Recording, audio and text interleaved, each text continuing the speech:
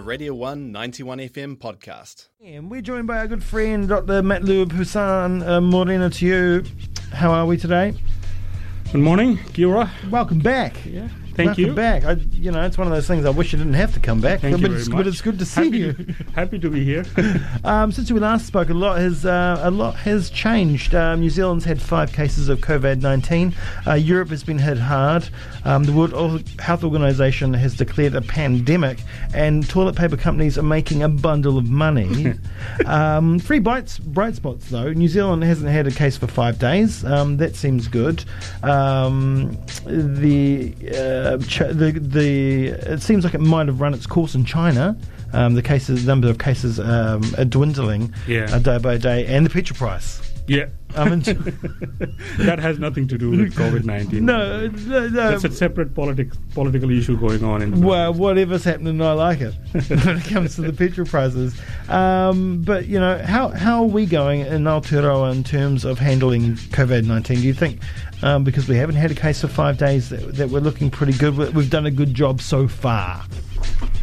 I believe so, yeah. I think we have done a good job. I think Ministry of Health and associated organizations, they're working very closely, and border controls and everything seems to be working at the moment. And this is actually good news that we have only 5 cases and there is no community transmission. Mind you, these 5 cases, I believe, they were actually transmitted within family cluster, like somebody came over from Italy and one person, the original case actually traveled from Iran. Mm-hmm. And so the other cases were transmitted within the family cluster. So the good news is that we have only 5 cases at the moment, and there is no indication of any community transmission. So this is a good news, and I think the reason for this is that things are working. Whatever the government organizations, whatever people who are actually directly involved on the front line doing, looks like things are working. So at the moment, I think we are in good shape. For you personally, I mean, I know you don't. We never want to see this kind of thing happen. But this is what you do, right? Yes. Yeah, this is what you do. You track these things. You track pandemics. You track, viruses as they move through populations. So even though, it must be quite interesting for you from an academic point of view, watching how this works, because it's quite unusual the way it's moving, right? It's not just having the epicenter and spreading out in all directions. It's hitting here, it's hitting there. It's not going everywhere. Is it quite unique? Yeah. So as an academic, working in this field, I shouldn't say I'm happy, but this is what we do, and this is what we generally prepare for, and we are actually working on a couple of applications to get some funding to get going in this direction as well, because coronavirus, particularly this is human-to-human transmissible, and they have the capability to become endemic in human populations, although this outbreak is going on for over 2 months now. Yeah. This is a bit slower than compared to 2009. 2009 influenza pandemic actually exploded very quickly. So the other issue with this virus is that although we are in the middle of the pandemic and most likely we will be able to control it, but then what happens in the next winter in China? So the virus could become endemic in the population and come back as a seasonal, causing seasonal outbreak like flu does. So there is always a potential, and mind you, this is the first ever pandemic caused by a coronavirus. Yeah. There was never a pandemic caused by a coronavirus. Mostly pandemics are associated with influenza virus. So that's an intriguing and interesting question to ask, and we are working in that direction. As for your question regarding the spread of this virus, is bit inconsistent in my opinion, that generally human-to-human transmissible virus, when they cause pandemic like flu, they actually pretty much is spread in a circle. There is a pattern to the spread. You could actually predict it. But here in China, it emerged in China and then it spread very quickly in China and it spread in the neighboring countries. But they managed to control it, like Taiwan and Singapore and South Korea. Unfortunately, half of the cases were detected in one particular religious groups who have a different, their social behavior is a bit different. So you could say that half of the cases, if that the virus didn't actually spread in that religious group or in that community, South Korea would have half the cases what they have right now. What actually surprised me the most is the spread, sort of, if you will, like jumping. The virus jumped suddenly from China to Iran, and then Italy, and the kind of unprecedented spread in Italy. It has taken over. I think Italy is the second in terms of the number of cases and number of deaths. So because of I think the virus went to Europe through Italy. Now it's spreading in throughout Europe, and then we know that there are the travel restrictions in U.S. from Europe, and so there are a lot of things are going on in Europe, and it will be very interesting to see in the next weeks or months to come that how Europe, particularly Italy, cope with it. There's not much news coming out of Iran, so I don't know what's going on in there. But they had, compared to the number of cases, they had high number of deaths. So there is a bit of a heterogeneity in this, but we are in the middle of pandemic, and the virus is expected to spread pretty much everywhere. You just spoke about it becoming endemic. With that, is there a chance of it evolving? Could we see it branching off into different strains like influenza, and you could have different strains of it coming with different winters if it does become that way? So there is a potential, definitely, because of the human-to-human transmissibility, because the virus is everywhere, in every continent, except, every continent, except Antarctica. Okay. So when you look at the difference in the weather pattern, northern hemisphere. So at the moment, the virus is mostly spreading in the northern hemisphere, and then there was the winter, and then it's kind of subsiding at the moment. What's the next weather? Like spring is coming, right? Yeah. But then we are in the autumn, So we are the winter is coming. So endemicity describes that the virus or any pathogen always able to find a host. Yeah. Okay. And seasonal outbreaks generally happens in winter.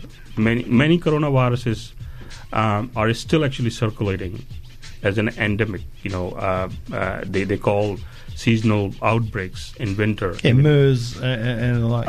MERS is actually a zoonotic virus. It doesn't really spread through human-to-human transmission.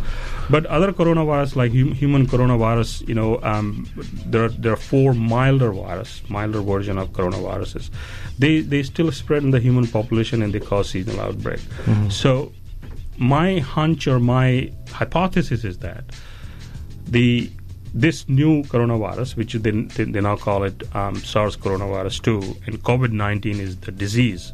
So there is a distinction. The virus name is SARS coronavirus 2. Wow. And the name of the disease it causes is COVID-19, coronavirus disease 2019.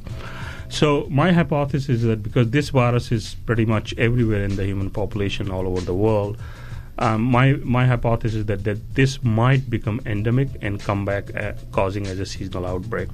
As far as the changes are concerned, the genetic structure of coronaviruses is a little bit simpler than influenza virus. Yeah. And so we expect, but the genetic nature is the same. Both are RNA virus. So if people know about nucleic acid, we have basically DNA and RNA as a nucleic acid. Yeah. But viruses, they have both kind of nucleic acid, RNA and DNA, and coronaviruses, influenza virus, and other human-to-human transmissible viruses, they are mostly RNA viruses. And RNA as a nucleic acid is a bit unstable. It can actually change very quickly. Mm-hmm. So there is a possibility that coronavirus could acquire some small changes in the genome, in the RNA, and become endemic, remain in the population, and keep coming back in the future as causing seasonal outbreaks.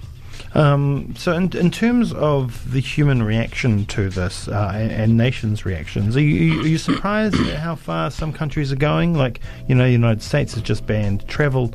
You've had a lot of events that have been shut down, be it in the sports world, the music world. It seems like it's now started to be taken quite seriously. Are you surprised that people are putting economies aside to spread the outbreak? Because, some countries it's make money or die, be all and end all is the almighty dollar. But it seems like even the United States, it's extreme almost what they've done with Europe. But is it extreme? It's hard to say. Can I just compare it to the 2009 influenza pandemic? Yeah. I was in the United States at that time, and unfortunately, I got infection with swine flu, and it was not pleasant, as you could imagine. At that time, there were a lot of people. There was not as much media attention at that time to 2009 pandemic. It was a serious event, and it was taken care of by WHO and everybody else.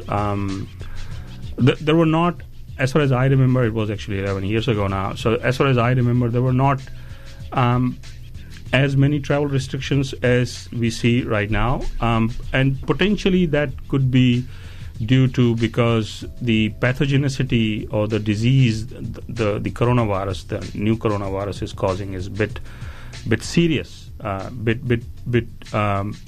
bit more, lethal as compared to the influenza. So that could be one of the reasons. And also, we'll potentially live in a different world right now because of the communication is traveling fast, and people are, because of the information they're receiving every day, every morning from different sources, might put people on the edge a little bit. Yeah. And look, politicians are not, different. They are people too. They are human. So they potentially have the same reaction, and they have a lot of things at stake. They are running the country. They have their political future and everything. Yeah. One interesting thing I just read before I came to the show, I think it's IMF chief, currently she is she's heading the European Bank. She said that diseases and pathogens, they don't see the borders. If you close the border, they don't see. They don't have a passport. They don't have a visa. And so, for me, I don't know what can I say in this, because this could be a political, point I would be making. But I think if the end result is that if you can contain this pandemic by doing whatever they're doing, whether right or wrong, if they can contain it, if they can overcome this virus, then I think everything will be forgiven. Yeah, without doubt. We've just seen Justin Trudeau, the Prime Minister of Canada, has gone into isolation because he's just been to Europe and he's not feeling very well. And his wife is showing symptoms of coronavirus, COVID-19 disease. Tom Hanks, his wife got it, and they were traveling all over Australia. So there's a lot going on in the media space, in the social space. Like celebrity get the virus. There's a lot of news. In a way, is that a good thing though? Because people are prepared. People know there's the information there. I know there is misinformation as well, and there's panic buying, and the public is a little bit unrestful. But is it good that the public is so well informed? Because, like you said, people don't even remember the 2009 swine flu outbreak, and they killed 200,000 people. And yes. You could ask anybody out there on the street right now. Well, actually, not around the uni students. We're only 10 then. We could go. You go in the city and you would ask people about the 2009 outbreak, and no one would tell you they remember it. Yeah, because I think influenza looks like it's forgotten. At the moment, nobody's talking about it. But look, influenza is still pretty much out there. Yeah. And one thing I hope doesn't happen, that during winter there is an outbreak, seasonal epidemic of influenza. Yes. And in parallel, we are having the outbreaks of COVID-19, and if there is a co-infection in the same individual. So I think we should be thinking on that line as well. It's good that all the control measures and all the response, is focus towards coronavirus, controlling COVID-19, the disease. But at the same time, we have to be, mindful. At least keep that in mind that winter is coming. Is like they say in Game of Thrones. Quick, build a wall. Yeah. So and influenza, transmits without people showing any symptoms or anything. So we need to keep that thing in mind as well, that we have those the resources in place to actually respond to that particular emergency, or if that happens, if that gets worse, And just quickly, do we know what strain of flu we're going to get this year? Do we know what strain of influenza we're expecting? We pretty much get the mix of H1N1, H3N2, and one of the influenza B. So the information will come out soon, because WHO, they formulate the vaccine twice a year. Yeah. And vaccine has been formulated, and it will be available. I think we are already in March. I think in New Zealand it should be available sometime. Free to all students. The university's doing that this year. Is it? Yes. That's actually great. That's wonderful, because when I did the survey for flu vaccination to staff, I submitted a report to Health and Compliance Office, and that was one of my recommendations, that students should have the access to the vaccine, and it should be provided free to them. So that's actually a great news. It's happening. So well done to you for that one. And do you have any, I don't want to look in your crystal ball, but we're doing really well right now, but as you said, winter is coming, and all eyes will probably be on us, on New Zealand and on Australia and in South Africa, and those countries where winter's going to take hold, to see what it does within a new season, because we're relatively unscathed at the moment in the Southern Hemisphere, although there are quite a few cases in Australia. So all eyes will definitely be on us. How do you think we'll go? Do you think we're in a good space? New Zealand is considered in the world as a well-organized healthcare system, and records are well kept, and everything is in the order. And since we are a small country, we are isolated, physically from rest of the world. So the only way we'll get more infections if the travel restrictions are lifted, and but I don't think that's going to happen. I think they will put more travel restrictions. Yeah. So for us, the major worry is the community transmission, because the virus is already here. Yeah. Right. So if that doesn't happen, and if they manage to control it, then it would be really, really good. It will be great for New Zealand and New Zealand population. As for Australia is bigger. And when you think about South Africa and countries in South America, they're the borders are very close. There are many neighboring countries. So it will be interesting to see how the virus travels across the borders and the population in those regions. At the moment, there is not much of a worry in those regions. So we just have to wait and see how it goes, in the next couple of months. Indeed. Well, thank you so much for coming in. A pleasure to have you in here again, and no doubt I'll talk to you again in the midst of New Zealand's winter for another update and see how it's going, and with the flu as well, because it's on its way, and it's going to be a double whammy perhaps. But once again, thank you so much. Pleasure to see you again. Have a wonderful day. Thank you for having me. That was a Radio 1 91 FM podcast. You can find more at r1.co.nz or wherever quality content is found.